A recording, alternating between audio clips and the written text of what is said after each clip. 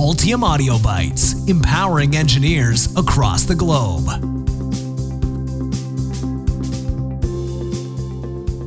What is ESD? Electrostatic discharge, or ESD, occurs when two objects with different charges get close enough or charged enough to break down the dielectric between them. For consumer products, that breakdown usually occurs over the air, with voltages of over 40 kV per cm.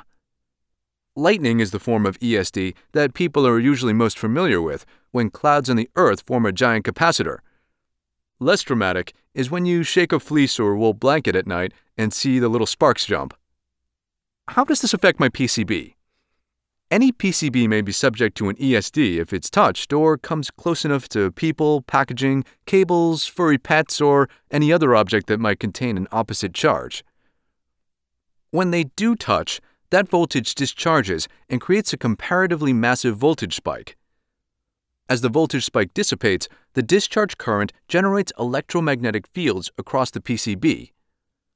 The goal of ESD protection is to minimize any impact or effects from the discharge and resulting EM. In particular, many modern chipsets are made using such small lithography features that they have little or no tolerance for high voltage, even DC values above their operating voltage of 3.3 volts. The result of an ESD event directly reaching one of these components is usually disastrous, completely ruining the IC. Nearly every element in your PCB design, traces, routing, layers, component placements, and spacing, can affect the ESD protection on your board.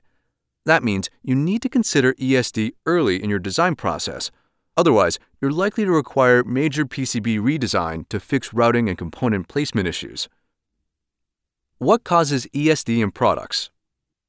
Even if you aren't fending off giant cousins with a pterodactyl wingspan and huge static collecting feet, you can still have an ESD event from a mundane activity. Frequently, walking alone collects enough charge to damage common components.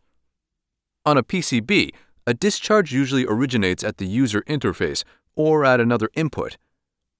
Any activity like plugging in cables or pushing buttons, keys, or screens can, and often does, result in a discharge. Also, touching components themselves can be really bad news. I lost a lot of RF modules that way. How do I protect my board? The first line of defense for your PCB is to protect your board from any external connections. Since this is how users will most often interact with your product, it deserves serious consideration. Every time someone plugs something in, pulls a cable out, or pushes a button, they're introducing ESD risk to the device. On your PCB, make sure any and all connections are attached using a copper LAN or pad. You should keep the pad separate from the PCB ground, so that any shock at the input isn't immediately routed to every other component on the board.